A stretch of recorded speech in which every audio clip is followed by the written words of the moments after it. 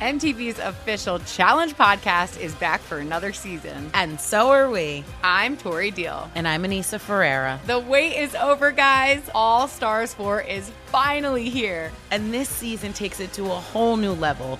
Old school legends, modern power players, and ex-lovers are all competing in Cape Town, South Africa for the prize of $300,000. And we're going to be right here along with you fans, covering every episode on the podcast. Listen to MTV's official Challenge podcast on the iHeartRadio app, Apple Podcasts, or wherever you get your podcasts.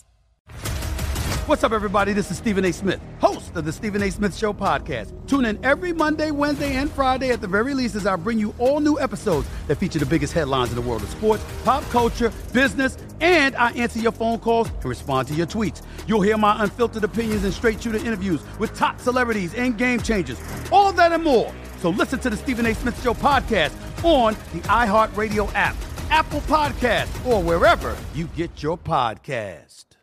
The Nikki Glazer Podcast. Her roast of Tom Brady stole the show. Now she's talking about it on the latest episode of the Nikki Glazer Podcast. I said, tell Tom Brady that I'm the Tom Brady of roasting. Lots of people roasted the GOAT, but only Nikki is still being talked about. Every time I refresh my DMs, it's 14 blue check marks of people I didn't even know who knew me are writing like paragraphs to me. Hear that in all episodes of the Nikki Glazer Podcast on America's #1 podcast network, iHeart. Open your free iHeart app and search the Nikki Glazer Podcast to start listening. This is Sharp Money with Patrick Maher and Amal Shaw on VSiN, the sports betting network. Welcome back into Sharp Money here. Mike Somich filling in for Patrick Maher. We've got Amal Shaw and Dustin Sweetelson there in South Point Casino in Las Vegas. Rolling along here with hour 2 of Sharp Money. Bringing in one of my favorite guests to listen to, Zach Harper, The Athletic NBA writer at Talk Hoops on Twitter. One of the busiest mans out there. Has 3 different podcasts going. Count the Dings, The Athletic NBA Show, and Cinephobe. And just got back. Or are you currently in Vegas for Summer League? You still out there? No, I got back yesterday. I foolishly went there like 2 days before with my girlfriend. We were like, we'll get a couple of days, just have, we needed a little bit of time. And that was like 6-7 days in Vegas. No offense to anyone who lives there. That's hell. It's just too much. Well, you got the Vegas voice going there, Zach. Exactly. I love it. Tell us about the Summer League about experience. as good as it gets. Tell us about the Summer League experience. Go for it. Yeah, so Summer League's great, man. I've been going for I think my first one was 2009. So I'm a veteran of this thing at this point. But you get in there, you start talking to people. All of a sudden, you realize nobody's watching the basketball, and then everybody's watching basketball because Victor Wembanyama's there, and it's just one blur into another. It all blends together. I couldn't tell you if Tyreek Evans made his Summer League debut 2 years ago or 14 years ago. I don't know at this point. It all blends together into one big moment of me just giving away money. Zach, the Summer League feels like one of two things for me. It's for a lot of fans that may not be able to access or have the affordability to go to an NBA game. And then the second thing is it's like the Final Four. It's just basically like a coaches conference and an opportunity for people to network and kind of catch up with people they may not see during the regular year. Is there anything more to it than that? Obviously, Warren Legary's making some money with it, but other than that, I feel like this is just kind of a showcase of nothing really. Yeah, I mean, there are people who are legitimately carving out careers both off the court and on the court, right? Yeah. Like someone may get an invite that they weren't going to get, or someone may get noticed by an international team. Like that's the thing. It's not just about the NBA. Like there is a lot of international influence. One thing I found out years ago, this must have been 6-7 years ago, which I didn't know before, and I don't know if it's actually still happening, but apparently it might be like the Korean basketball league or the Taiwanese basketball league. It's like one of these international basketball leagues over in Asia. They do like a draft at the end of summer league or maybe during summer league, but they'll pick we drafted Wembanyama, right? Like knowing they won't get him, but just on the off chance that he decides someday, I'll go to Korea. I'll go play in Korea. Like some teams is like, we got him. We're going to dominate this thing. So there's just all these little instances of basketball culture and basketball adjacent things happening at all times, but it is mostly an excuse for the NBA to say, what if we spent 12 days in Vegas? How badly could that go? Let's just have a little bit of fun there. Why not, right? Let's talk about two of the guys in Vegas. We just had a discussion around Rookie of the Year, and obviously that centers around Victor Wembanyama, -220, -250 in a lot of the markets around town. I watched both the Summer League games from Hawaii. The wife was not happy with that decision for me, but I had to do it because I wanted to see him play. My biggest takeaway, man, I'm scared he's going to get hurt. It looked like he fell 5 or 6 times just kind of awkwardly after trying to block a shot or after going toward the hoop. What was your takeaways from seeing Victor play? Yeah, I mean, he fought I think tall people fall. Like that's may not be great analysis, but I think tall people just fall a lot more than we do. And look, I'm not really worried about him getting injured. He does a lot of prep. He's been doing a lot of prep for his body that has been very progressive and kind of new age. And he does these barefoot workouts to make sure his feet are strong before the game and everything. He's doing as much prep as you can to stay healthy and to make sure that nothing goes wrong. It doesn't mean nothing will go wrong, but I don't expect him to have the same possibilities of injury as big men of the past because of the way he's been handled from a young age. But I just walked away thinking, this guy is awesome. I know he struggled to shoot the ball in game 1. He had a bad game and had 5 blocks. He dropped like 5 or 6 dimes that we didn't see and didn't expect out of him. He didn't show that much until kind of the playoffs in France. Once the shot was going, you realize nobody can block it. Like, he's going to draw so many fouls on jumpers because people are trying to contest it best they can, and you just can't get to that reach. Like, it's just impossible. And so I think at worst he's going to draw a ton of fouls. He's going to get some easy buckets here and there. He's going to rebound really well. He's going to defend incredibly well. And as long as he stays healthy, which is always going to be a big question for guys his size, but as long as he stays healthy, I don't think there's a downside to him at all. Like, I do think he is absolutely foolproof, but does that mean he's going to be the greatest prospect ever? No, it just means like they have a star no matter what happens. Love everything you said about him. And, I agree with Mike. I don't think this is a great bet on Rookie of the Year for him, but I'll tell you what, at 35-1 at DraftKings to win Defensive Player of the Year, Zach, I think, and you guys both play basketball, you played basketball, you understand that when you play someone who is so long and so tall, to shoot over them, I'm 6'2", and if I'm being guarded by somebody who's 6'7", it is hard to get a clean look off. Now you're guarded by somebody who's 7'5" with that wingspan. The alteration and the shot blocking off the ball is unbelievable. I think if you genuinely look at the way he can change your defense on balls on help side, Zach, to me, it's going to be huge. Oh, I mean, look, I was talking to a scout and a couple of executives, and they were saying, like, Spurs might have a top 10 defense this year. I was like, get out of here. Come on. They're way too young for that. And like, no, they might. Like, he might be that impactful defensively. I remember the first time I tried to shoot a 3-point shot over a guy who's 7'1". And it felt like I was trying to like throw the ball to the sky, like just like try to hit the sun with it, right? Like that's what it felt like, because it is just, I mean, granted, like I'm 6 foot, so it's like there's a huge disparity there. Some of these guys are going to be much taller, but it's not just that it's his reach and it's his length and everything.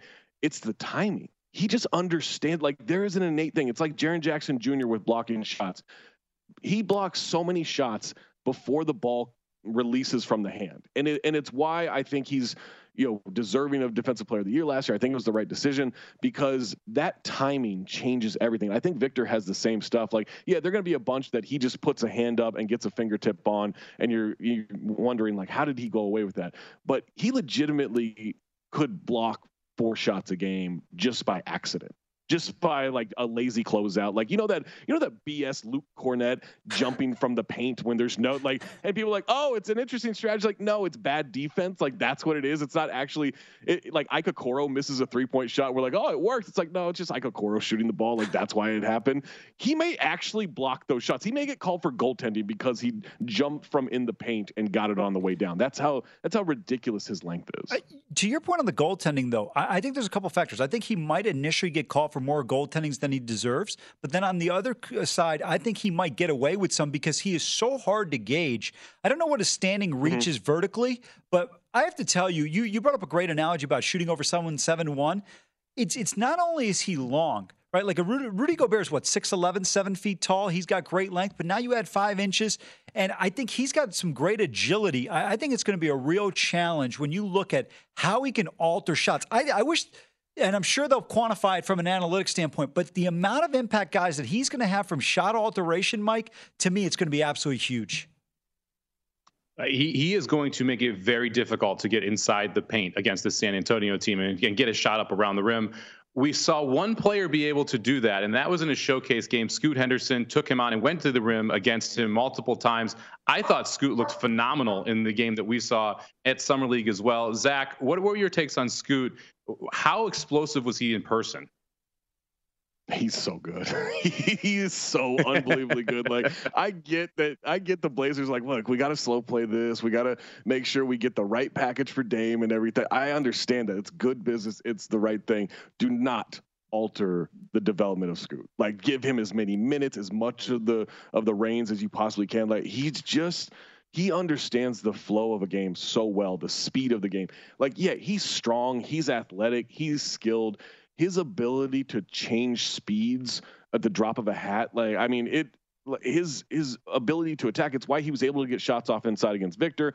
I don't think he'll have any problem against NBA length and NBA athleticism, because he just knows, like, it's like if you gave Mike Conley the body of a linebacker and the athleticism of, like, you know, maybe Russell Westbrook after 2 knee surgeries, right? Like, he's so special. His body control is so good, and watching him just be able to completely dictate the flow of a game. Like, he's the real deal. He's going to be a superstar. He'll be a top 10 point guard in a couple of years. And just, like, what a find for the Blazers. Like, that's why you tank, folks. That's why you quit on the season 2 years in a row while you claim that you're committed to winning. It's to get someone like Scoot Henderson. I never disagreed with Sam Hinkie's plan in Philadelphia. They just wound up with the 2 softest guys in the world, Markelle Fultz and Ben Simmons. It was actually the most, I'm telling you, Zach, I don't understand. If you're not an NBA championship team, and that's the greatest thing about sports, either you win or you're like the other 29 teams, you're a loser. And to me, you should be tanking if you don't have those pieces in place.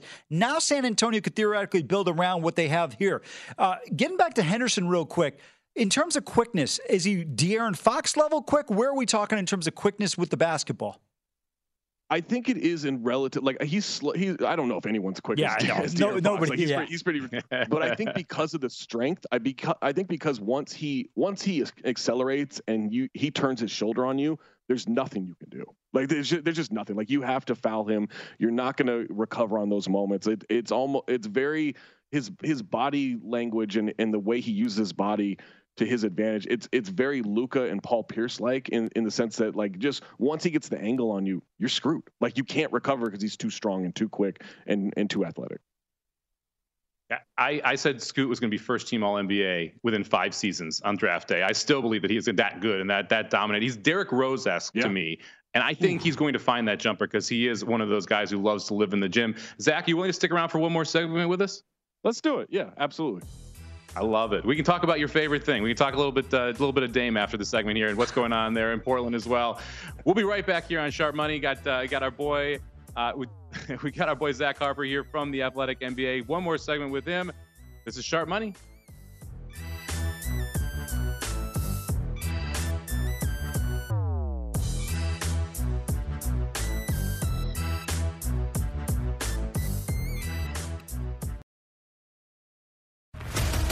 What's up, everybody? This is Stephen A. Smith. When I'm not at my day job, First Take, you can find me in my studio hosting the Stephen A. Smith Show podcast. Tune in every Monday, Wednesday, and Friday, at the very least, as I bring you all new episodes that feature the biggest headlines in the world of sports, pop culture, business, and politics. You'll hear my unfiltered opinions on those nauseating Cowboy fans, the chaos in Washington, D.C., and trending topics on social media, as well as my straight shooter interviews with top celebrities and game changers. And I occasionally give out love advice. Yes, it's true. If you want to know my true feelings about something, I'll give it to you straight. So listen to the Stephen A. Smith Show podcast on the iHeartRadio app, Apple Podcasts, or wherever you get your podcast.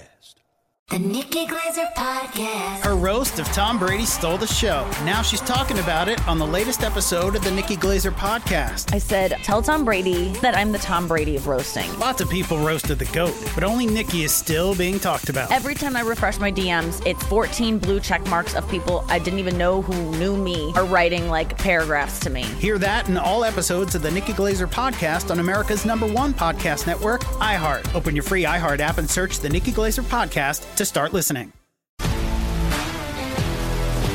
If you love sports and true crime, then there's a new podcast from executive producer Dan Patrick and hosted by me, Jay Harris, that you won't want to miss. Playing Dirty: Sports Scandals. Each week, I'm squeezing the juiciest details from some of the biggest sports scandals ever. I'm talking Marcus Dixon, Olympic gymnastics, Cain Velasquez, salacious Super Bowl-level scandals. Join me on the dark side of sports by listening to Playing Dirty: Sports Scandals on the iHeartRadio app, Apple Podcasts, or wherever you get your podcasts. This is Sharp Money with Patrick Maher and Amal Shaw on VSiN, the Sports Betting Network. We all know about the sound of speed, but have you ever thought about the sounds of speeding? Drive too fast and you could hear the sound of your vehicle crashing because one way or another, speeding catches up with you. Paid for by the NHTSA. Back in here on Sharp Money on a Tuesday. I'm Mike Somich, here with Amal Shaw, Dustin Sweetelson. We've got another segment here coming at us with Zach Harper as well, NBA writer from The Athletic at Talk Hoops. Make sure you check him out over there. One of the better follows. Very engaging as well there on Twitter. And excited to have him back here because we talked Scoot Henderson before the break. We got to talk a little bit more about Portland, Zach. What is going to go on with Dame Lillard here? His team has basically said Miami or nothing. But the assets that Miami have don't really fit the Portland plan. They're sending back, they would theoretically send back a couple guards. Portland's kind of good there. The picks wouldn't be that great. How does this end up actually playing out with Dame Lillard in the Miami Heat? 3, 4, 5 teams. I mean, there's going to be a lot of teams. Like part of it is Nurkic is on the move. If Dame is on the move, like Portland's been trying to get rid of him. They don't really want his contract anymore. They're trying to move on in a bunch of different ways. And I think that, look, I would be shocked if he doesn't end up in Miami. And you can say like, well, they don't need Tyler Hero. They don't want this. They don't want that. Like maybe the picks aren't that good. Agreed. But it is a superstar getting traded. And usually that goes the way of the superstar of where they want to go. Now you've had moments like Kawhi Leonard getting shipped to Toronto. You've had moments like, Bradley Beal getting, Jimmy Butler getting shipped to Philadelphia before Miami. But you look at the Bradley Beal situation, and granted, he had a no trade clause, so it was a little bit different. But guys usually end up where they want to be. Jimmy Butler eventually got to Miami, and all they had to give up was Hassan Whiteside and Josh Richardson. Like there was nothing there for them to give in terms of assets. They had no cap room. They got it done. Agents usually find a way to get it done. Dame's got a good one, and Joe Cronin can puff his chest all he wants right now. But ultimately, the history of the league shows that the stars get their way. I hear everything you're saying, but Dame exercised the player option for the 24-25 season. So he's under contract for 2 years. He's owed a ton of money over the next 2 seasons. He's owed $93 million. He's not going to sit regardless of what Aaron Goodwin says. Aaron Goodwin's got 4 players in the NBA right now. To me, Joe Cronin is playing poker with a guy who's worried about theoretically having to pay his rent, and he's a millionaire in this particular instance. To me, there's no reason to ever commit or give in to whatever Dame wants. You make a deal that is in the best interest of the Portland Trail Blazers, and it's not even close for me. I hear what you're saying, Zach, but I don't understand. Some of these GMs seem to be the worst poker players in the world. Yeah, I mean, look at every trade he's made. Like he shipped out C.J. McCollum, he shipped out Larry Nance Jr., he shipped out Norm Powell, he shipped out Robert Covington, ended up shipping out Josh Hart, who he got in the C.J. McCollum trade, and getting Cam Reddish in return. Like his trades have been horrible. Yep. Like he hasn't gotten really anything back in terms of assets. If he pulled this off and it was, Tyler Hero and Lowry and Duncan Robinson or Caleb Martin or one of those guys plus 2 or 3 picks and pick swaps and everything, that would actually be the best return he's ever gotten on a trade in these 2 years of doing it. Like, everything you say is right, and it's the logical thing.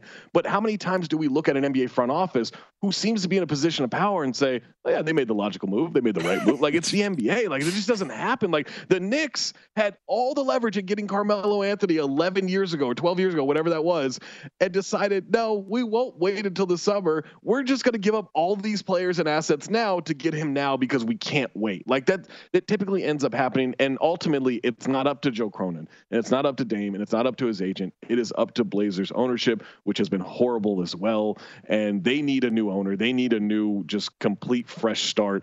And it doesn't just happen with Dame. It happens selling that team. And ultimately, we can look at the James Harden situation in Philadelphia, where it's like, oh, two sides are ready to be uncomfortable. The only one that matters if they're comfortable or not is the owner. And that ends up being what, and I think there's going to be a point where it's like, look, let's just get this over with. Let's move on.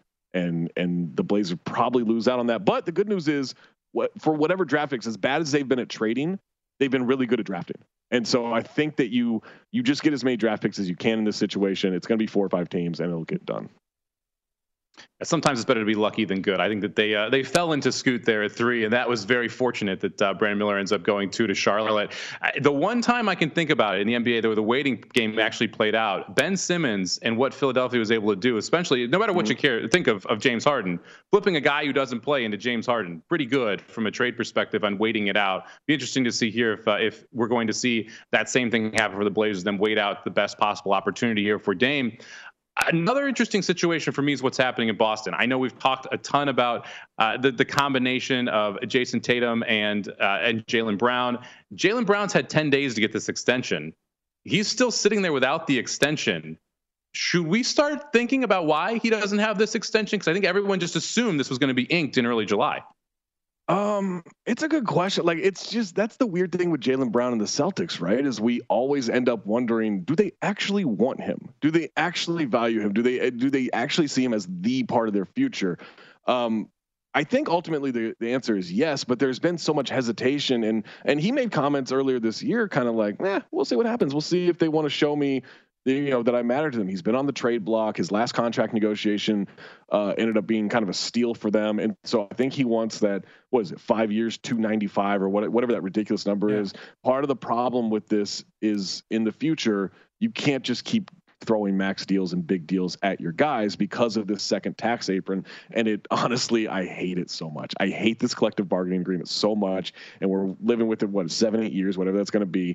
And I think it's going to force a lot of teams to just make moves where they trade off guys to teams in cap space because they are so afraid of getting into that second apron. I think Boston has to be aware of that. They just gave Porzingis that extension. Obviously, Tatum's always going to be on a max. Maybe part of that is a hesitation, but ultimately I think they get the deal done and get it done relatively soon. I'm glad Mike brought up Jaylen Brown. To me, he is the quintessential example of a player you don't want to give $295 million to. He's a good player, but does Jaylen Brown, number one, he doesn't help you sell a single ticket. Number two, do you really look at him and go, wow, we got Jaylen Brown? Guys, let's go ahead and start bringing in Jostens in here and let's get fitted for rings. Are you kidding me? I mean, Jaylen Brown is good if I want to start an on-campus rally over at Berkeley or if I want to do something at one of these schools. He's a solid NBA player. He is not a $59 million a year NBA player. I can give you right now 30 to 40 guys I would rather have on my team than Jaylen Brown. He's really good. Don't get me wrong. He's really good. But with that kind of money, right, with those kind of extensions, as the money just gets more and more absurd in the NBA, and I'm all for it. Get these guys paid. I have no problem with it. But there is a certain point where I think teams have to ask themselves, all right, if this was our number one guy, would we feel comfortable having him as the number one guy and giving that kind of money to it? With Jason Tatum, it's an absolute yes. With Jaylen Brown, I don't know that I would ever want him as the number one on my team. We've seen plenty of really great players, kind of walk that line. I mean, Anthony Davis recently was one of those guys where you wonder, are they going to be good once LeBron is gone, right? Is he able to carry a team? And I think with Jaylen Brown, ultimately, I would say no. But in today's NBA, you need 2 stars. They have 2 stars. And you just hope that Jason Tatum doesn't get hurt and Jaylen Brown learns how to dribble with his left hand in the playoffs. Mike, we've seen this in the NFL. There are names called Dakota Prescott and Joe Flacco. You sign guys that are good, not great to these long-term contracts, and you don't win with them. I think you make a great point on Jaylen Brown. Look, to me, Jason Tatum's the one all day. It's not even close. I thought he was a great player coming out of Duke. I thought he was worthy of being the third pick in the draft. Jaylen Brown, when he was the third pick, I think they looked around and go, guys, we got 30 seconds. You want to submit somebody? You think back to that Miami series. He had the chance to be the one, and he wasn't good enough to be the one when Tatum got hurt in Game 7. That, to me, was as damning as anything else. And Boston kind of got put in a tough spot here because people like Kevin Durant weren't able to qualify for All-NBA team this year. You see Jaylen Brown get second-team All-NBA, and it's one of the reasons his contract is so big as well. So the dominoes that fell for Boston kind of put them in a precarious spot where you've got to pay a B guy A money to be able to keep him around. And you've already had those issues, like you mentioned, Zach, with the organization and him not really sure if he wants to stick or if they want him to stick around. And now the hang up over this fifth year and player option seems to be another problem with Jaylen Brown in Boston there. Yeah. And I think that's just ends up, that's what the situation is going to be for a lot of these guys. A lot of these guys that are kind of good enough, but maybe not quite the ones you want to give that money to. This new CBA is going to change the thinking on a lot of that. I still think the players will end up winning most of those negotiations because losing that, especially when you're a team like Boston, let's say Jaylen Brown decides nah, I'm not going to do this. Nah, I'm just going to walk away in free agency, and they don't trade him because they think they can re-sign him. He just walks away. It's not like you get to take that $40 million he's making that year and just replace it with $40 million. No, they'll be over the cap. They'll be over, maybe even the first tax. They'll be in a situation where they just lose him for nothing unless there's a sign and trade. And I just think with someone like Jaylen Brown, you have to keep him, but you wish he was someone else at the same time. There are a lot of guys out there like that. Zach, we got about 15 seconds, though. Sometimes isn't the most prudent move one that may, in the short run, hurt you, but you get stuck with an albatross of a contract? What do you do then? Are we talking about the Blazers trading for Tyler Hero or the Wizards trading for Jordan Poole or the Celtics keeping Jaylen Brown? It's a great question. Yeah, I don't know. That's why these guys are paid way more money than I am, and I'm just here wondering, all right, can I do sushi again on Postmates? Let's do sushi. I like that plan, Zach. Zach Harper, the Athletic NBA writer at Talk Hoops on Twitter. Make sure you give him a follow. Thank you very much for sticking around for 2 segments with us, Zach. We'll be right back with more Sharp Money right after the break.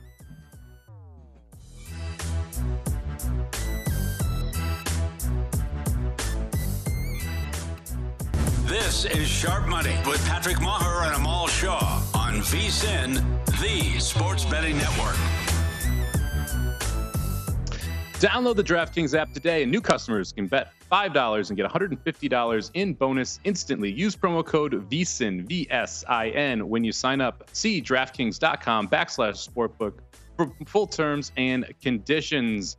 Welcome back in here, Sharp Money Tuesday edition. Mike Somich filling in here for Patrick Maher. We've got Amal Shaw, Dustin Sweetelson back at the South Point. And now we're going to talk a little bit of football. We got Emory Hunt, CBS Sports HQ football analyst. You can find him at FBallGame there on Twitter. Emory, how's it going, man?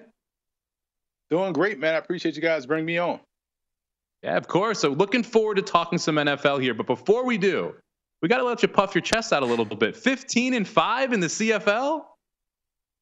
15-5 in the CFL, 25-18 in the XFL, 23-20 in the USFL. So what? 65-43 overall spring and summer. That's pretty amazing, man. That's pretty good. You don't need the NFL and college football around to be able to make some money on the pigskin. I love it. Let's jump into the NFL real quick. I'm going to let him all ask his question. We know he's going to come at us with some NFC West talk, but let's start with the NFC North here. I have a bet on the Packers plus 550 to win the division. It seems like you agree that this team's being criminally underrated right now, especially with how many question marks you have in the rest of that division.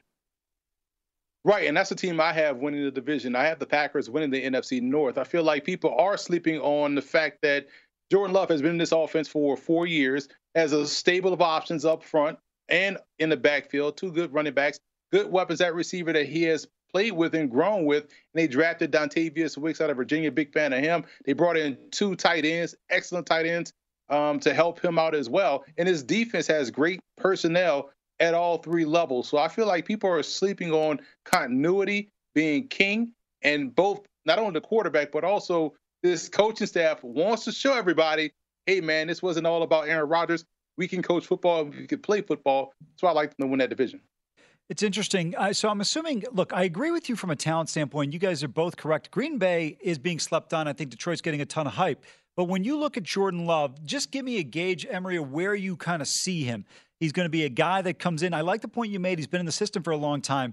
But is he someone that could potentially lead them in situations where it's needed? Because that was the one thing with Rodgers you always felt comfortable and confident with.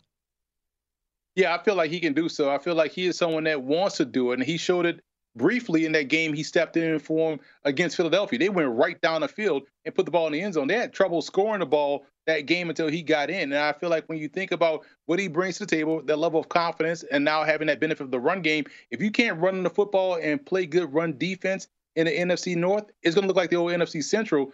You're not going to be able to win games. I think because Green Bay can do both of those things this upcoming season, I feel like that's going to give him a better chance to succeed. Let's shift gears a little bit. Let's talk about the NFC East here. The two headlining teams in that division. You got Philadelphia Eagles, the Dallas Cowboys. I think everyone agrees they're going to finish first or second in some order inside of that division. Two of the plays that you like here is the Giants under 7.5 and the Commanders over 6.5. Kind of correlated plays there because if the Commanders go over, they're going to have to beat the Giants a couple times. Let us know. Tell us why you like the Commanders over and the Giants under. They're the same exact team, different coats of paint. Ron Rivera is 3-3-1 against three different coaches of the New York Giants, but pretty much a lot of the same personnel that's been on this roster.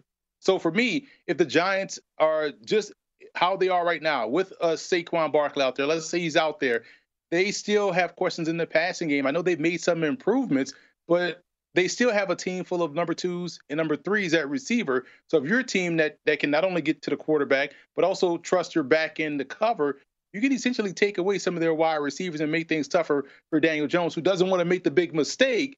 So it tends to yield him holding the ball and taking some sacks. So I feel like they kind of can split, and Washington is going to be better because they're built just like the Giants. Great defensive line. I love their secondary. I think they have a better secondary, more so than the Giants do. Giants, I feel like, have better linebackers, in my opinion, than do Washington.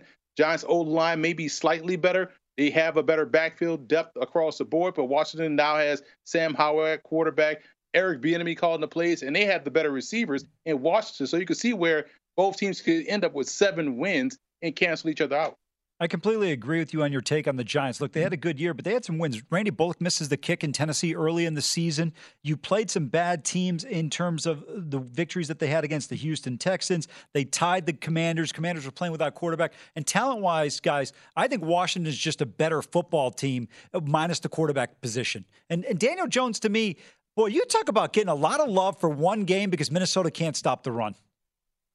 I think I might be the only person in the world who likes that Daniel Jones contract. And it's because I trust the coaching staff. If they're willing to pay him that money, I believe that they think they can make Daniel Jones into that guy. So we'll see how that pans out. I didn't hate that contract, though, Amal. Emery, you're unaware Mike is his agent. there's nobody could like this contract, but let's forget about that. Let's go to, I know you guys both like Seattle. I do not. Before you give me the breakdown of why both you guys like Seattle, I'm going to tell you one play, though, I do like with the Hawks this year. Jackson Smith-Njigba is going to win the Offensive Rookie of the Year. I'm going to tell you right now, this kid's going to have a chance to make 100 catches. There is nobody in the slot that's going to be able to stop him. He is one of the best guys at getting off of coverage. I think he's going to be unbelievable. And you know what's funny about that? Imagine him being your third option. Yeah. That's the crazy part because now you have DK Metcalf, Tyler Lockett, and Jackson Smith-Njigba. Their third option is better than your number one corner, and sometimes your number two corner. So it's going to be a problem. But what does that do? It opens things up for their run game, and now they've doubled down and tripled down in the backfield to add to Kenneth Walker. They bring in Zach Charbonnet. They bring in homeboy from Georgia. I want to say his name slips my mind, but he's going to be their third receiver, their third back, the guy that can catch football and also return kicks. So they got better up front. They got better on defense. And I think they were a year ahead. I liked them last year, and they ended up making the playoffs. But this team was a year ahead with the youth that they had starting at both tackle spots. Now those two guys will be in their second season, and those two young players, and Kobe Bryant and also Tariq Woolen, they're going into their second season. You hope to get a healthy Jamal Adams. This team is more mature and better on both sides going into this season. So, yeah, that's why I like them to win that division. Mike, I agree with him in the sense of the running game. You're talking about Kenny McIntosh, who I really liked out of UGA. I think this team could be good. I hear the point, but give me one more argument before I counter both of you here. Well, I think this defense is criminally underrated right now. You get Witherspoon in the draft. You had 4 defensive starters that were rookies last year. It's a known fact that you have that rookie wall that you hit when you're a defensive player. And if you look at their defensive ratings before and after week 13, you saw that slide start to happen for the Seattle team. Now those players who were rookies last year are all going to be second-year players this year. That should help them out a lot. Love Witherspoon as the off-ball cornerback as well. He's good, a shutdown guy who's now your number 2 cornerback. I think that's a huge add. You add Wagner in the middle, so you add that veteran person. You add the run-stopping ability at middle linebacker. I think that's a huge help. And oh, by the way, let's look at the schedule. They get to take on San Francisco 2+ spots. They play at home on a short week, and they play off a semi-long week. So you get 10 days rest before San Francisco, and then San Francisco has to go play you on a short week on Thursday night in Seattle. So you have an edge in both games from a rest perspective and home field advantage against the 2 San Francisco games. I think the Seattle team, who doesn't have any question marks and improved, is better than San Francisco, who has a ton of question marks at quarterback, and other than that, is returning the same team. Well, okay, great points you make there in terms of the schedule, but let's break down the Seattle team from last year. 9 wins, 4 of them came against the Rams and the Cardinals. I think Georgia could have beaten a couple of those teams last year. On top of it, you mentioned the 49ers. In 6 halves of football against San Francisco last year, they played well in the first half against San Francisco in the playoff game.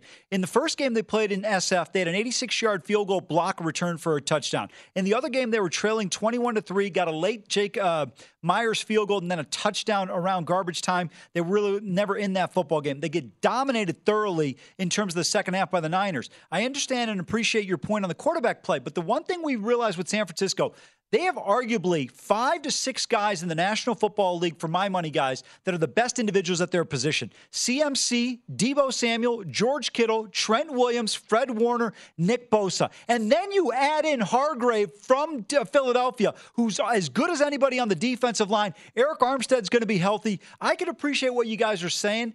I still have question marks about Geno Smith. I love the point Emery made about the receivers. They're absolute dudes. I think Tyler Lockett has been criminally underrated his whole career. Tyler Lockett over yards is, to me, a lock this year. He's sitting, I think, like 756 is his over-under on the yard side. I think he's going way over it. Emery, tell them all why he's wrong here. We're winning this division. What are we going to go? 12-5, somewhere in there? That'll get the job done. I don't think San Francisco's as good as they are last year. Well, he makes great points about the talent on both sides, which is why people like San Francisco. But quarterback question marks at the start of the season is going to push them back to where now they're going to be playing from behind in terms of wins. So that's going to be the biggest thing for me, because you don't want to throw out unhealthy Brock Purdy, who also had a lot of drop interceptions. You don't want to throw out Sam Darnold, who throws a catchable interception. And you don't know what you're going to get from Trey Lance, who does a great job at just playing consistent ball, but he can't stay healthy. So if they can't figure that out within the first quarter of the season, I feel like if they lose 2 games or 3 games, that puts them behind Seattle, who can get off to a great start. Emery's right on Sam Darnold. You talk about a turnover machine. It's going to be trouble there up there. Emery, thank you very much for joining us. CBS Sports HQ football analyst. You can find him at FBallGame over on Twitter. Appreciate you, man. Thank you very much. Follow his CFL picks. He's on fire. No kidding. All right, we'll be right back. More Sharp Money on the other side of the break.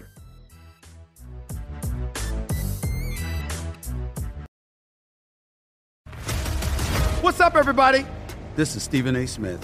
When I'm not at my day job, First Take, you can find me in my studio hosting the Stephen A. Smith Show podcast. Tune in every Monday, Wednesday, and Friday, at the very least, as I bring you all new episodes that feature the biggest headlines in the world of sports, pop culture, business, and politics. You'll hear my unfiltered opinions on those nauseating Cowboy fans, the chaos in Washington, D.C., and trending topics on social media, as well as my straight shooter interviews with top celebrities and game changers. And I occasionally give out love advice. Yes, it's true. If you want to know my true feelings about something, I'll give it to you straight. So listen to the Stephen A. Smith Show podcast on the iHeartRadio app, Apple Podcasts, or wherever you get your podcast. The Nikki Glaser Podcast. Her roast of Tom Brady stole the show. Now she's talking about it on the latest episode of the Nikki Glaser Podcast. I said, tell Tom Brady that I'm the Tom Brady of roasting. Lots of people roasted the GOAT, but only Nikki is still being talked about. Every time I refresh my DMs, it's 14 blue check marks of people I didn't even know who knew me are writing like paragraphs to me. Hear that in all episodes of the Nikki Glaser Podcast on America's #1 podcast network, iHeart. Open your free iHeart app and search the Nikki Glaser Podcast to start listening. If you love sports and true crime, then there's a new podcast from executive producer Dan Patrick and hosted by me, Jay Harris, that you won't want to miss. Playing Dirty: Sports Scandals. Each week, I'm squeezing the juiciest details from some of the biggest sports scandals ever. I'm talking Marcus Dixon, Olympic gymnastics, Cain Velasquez, salacious Super Bowl-level scandals. Join me on the dark side of sports by listening to Playing Dirty: Sports Scandals on the iHeartRadio app, Apple Podcasts, or wherever you get your podcasts.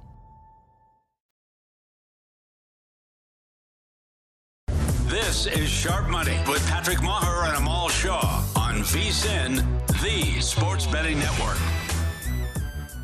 It's always football season here at VSiN, which is why we've already released our NFL betting guide. Our NFL betting guide will help get you ahead of the upcoming NFL season with in-depth profiles from every team, including advanced stats, proven betting systems, and proprietary betting trends, plus best bets on season win totals, futures, and props. Become a VSiN Pro subscriber today for as low as $19 and get your digital copy of the VSiN NFL betting guide, or take advantage of the summer kickoff special and get access to everything we do through the Super Bowl for only $175. Sign up today at vsin.com/subscribe. Welcome back in here, Sharp Money. Mike Somich filling in for Patrick Maher. Got Amal Shaw, Dustin Sweetelson over there at the South Point in Las Vegas. And let's talk a little bit of NFL. We just had some news come down the wire. Alvin Kamara ends up pleading no contest to an assault charge in Las Vegas stemming from an incident that happened Pro Bowl weekend there. Gets a 30 hours community service, $105,000 fine to help pay the medical bills. Amal, a good spot for Alvin Kamara to do apparently commit a crime here, because it turned out pretty good for him. You're absolutely right. I mean, the fact that he gets only a fine of $100,000 and then a 30-hour community service, it's actually a joke. For people that are unfamiliar with this case, I believe it was over at Cromwell Hotel and Casino, where they were at Dre's nightclub, or coming in and out of there, and somebody got attacked that was just in the elevator with him. And the reality is, Mike, if he were an average citizen, he would be looking at a few years in jail. This was an absolute assault, and it's criminal to me based on what the deal that was negotiated by the district attorney in Clark County for Alvin Kamara. The only good thing I'm looking forward to is this guy's going to get a nice settlement from Alvin Kamara when he winds up in court with him after he gets this thing resolved. Yeah, I would expect you're going to see a civil court issue here for Kamara, so I wouldn't be surprised if that comes down the wire. And then I don't know what's going to happen from the NFL side of this as well. The quote, to quote the league policy, it's not enough to simply avoid being found guilty of a crime. We are all held to higher standards and must conduct ourselves in a way that is responsible and promotes the values of the NFL and is lawful. Players convicted of a crime or subject to a disposition of criminal proceeding are subject to discipline. So we'll see if the NFL decides that this is enough to discipline him in some way here in the upcoming season. The Saints win total right now sitting at 9.5, plus 115 favorites in the South. I like them to win the South here, Amal. This doesn't really change that outcome. I would be surprised if anything comes from this that makes me decide I don't think they should be the favorites in what's a pretty weak division.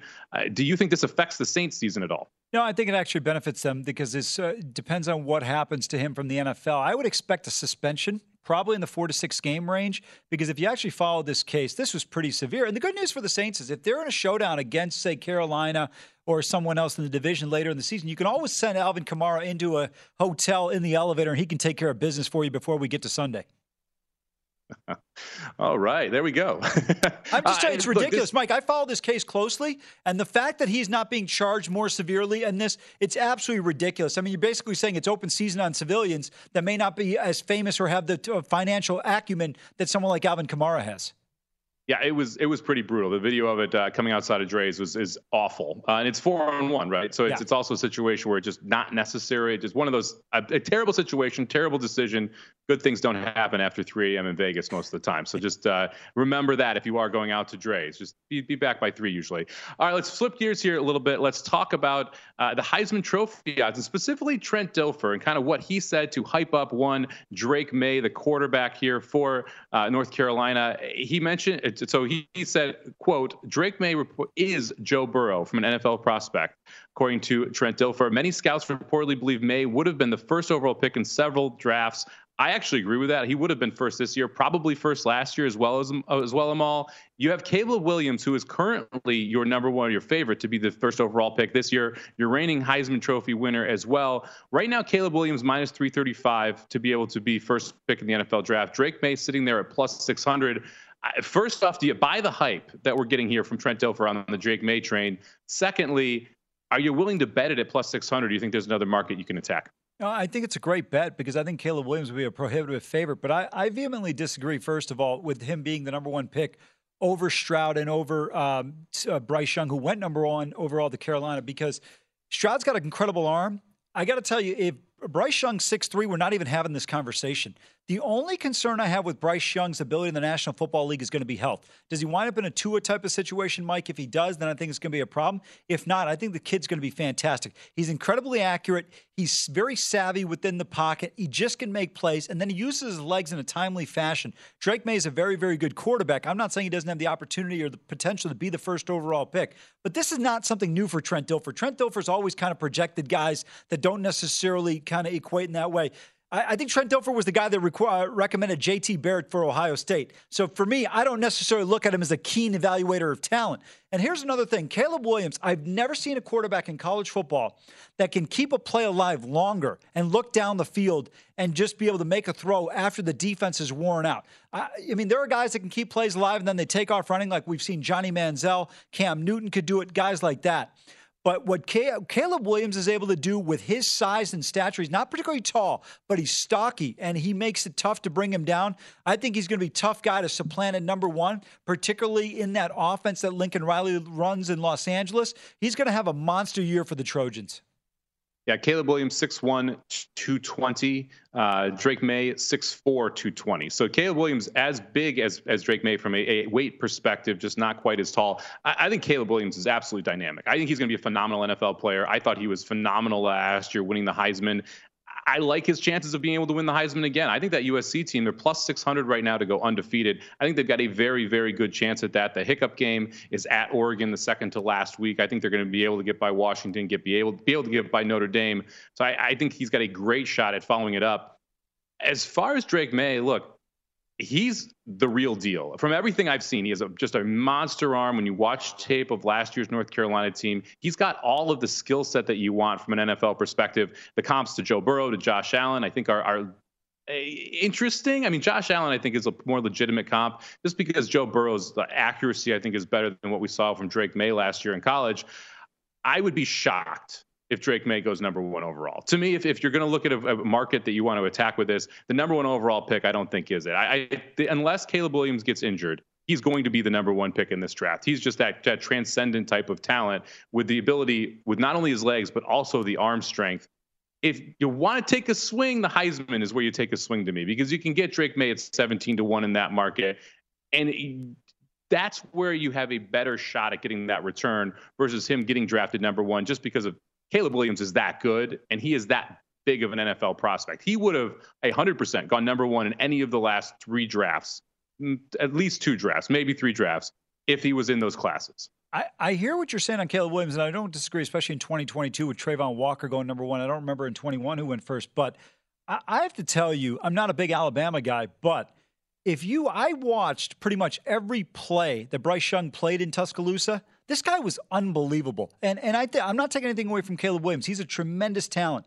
But I still would say this. You see so many times where a guy is projected to be number one, kind of slips a little bit. I'm not saying that's going to necessarily happen to Caleb Williams, but I'm not ready to sit there I remember when Andy Katzenmoyer was at Ohio State, this guy was expected to be a top 5 pick. He ends up slipping behind Javon Curtis in the draft.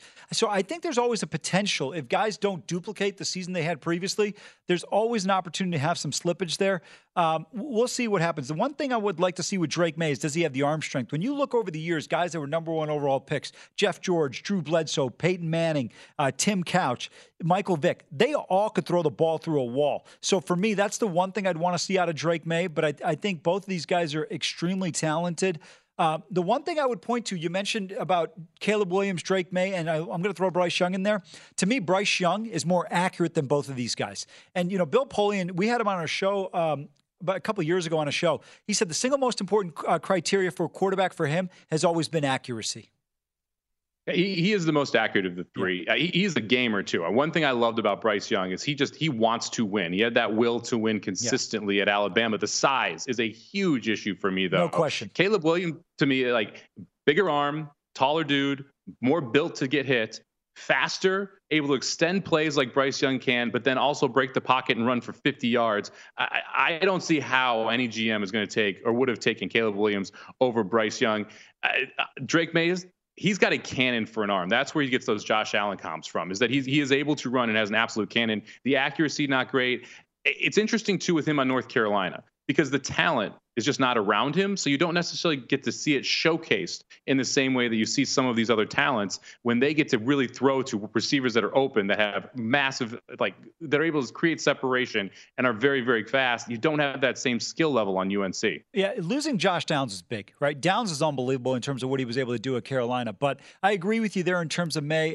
Again, the accuracy, and sometimes he's had some turnovers in the past. We'll see what happens. Long way to go, long season to go. And you're absolutely right. Injury is probably the only thing that appears to derail Caleb Williams as the first overall pick, but I don't think this is a Tim Couch, Trevor Lawrence type of scenario where the guy is he's the number 1 pick whether he plays or not type of situation.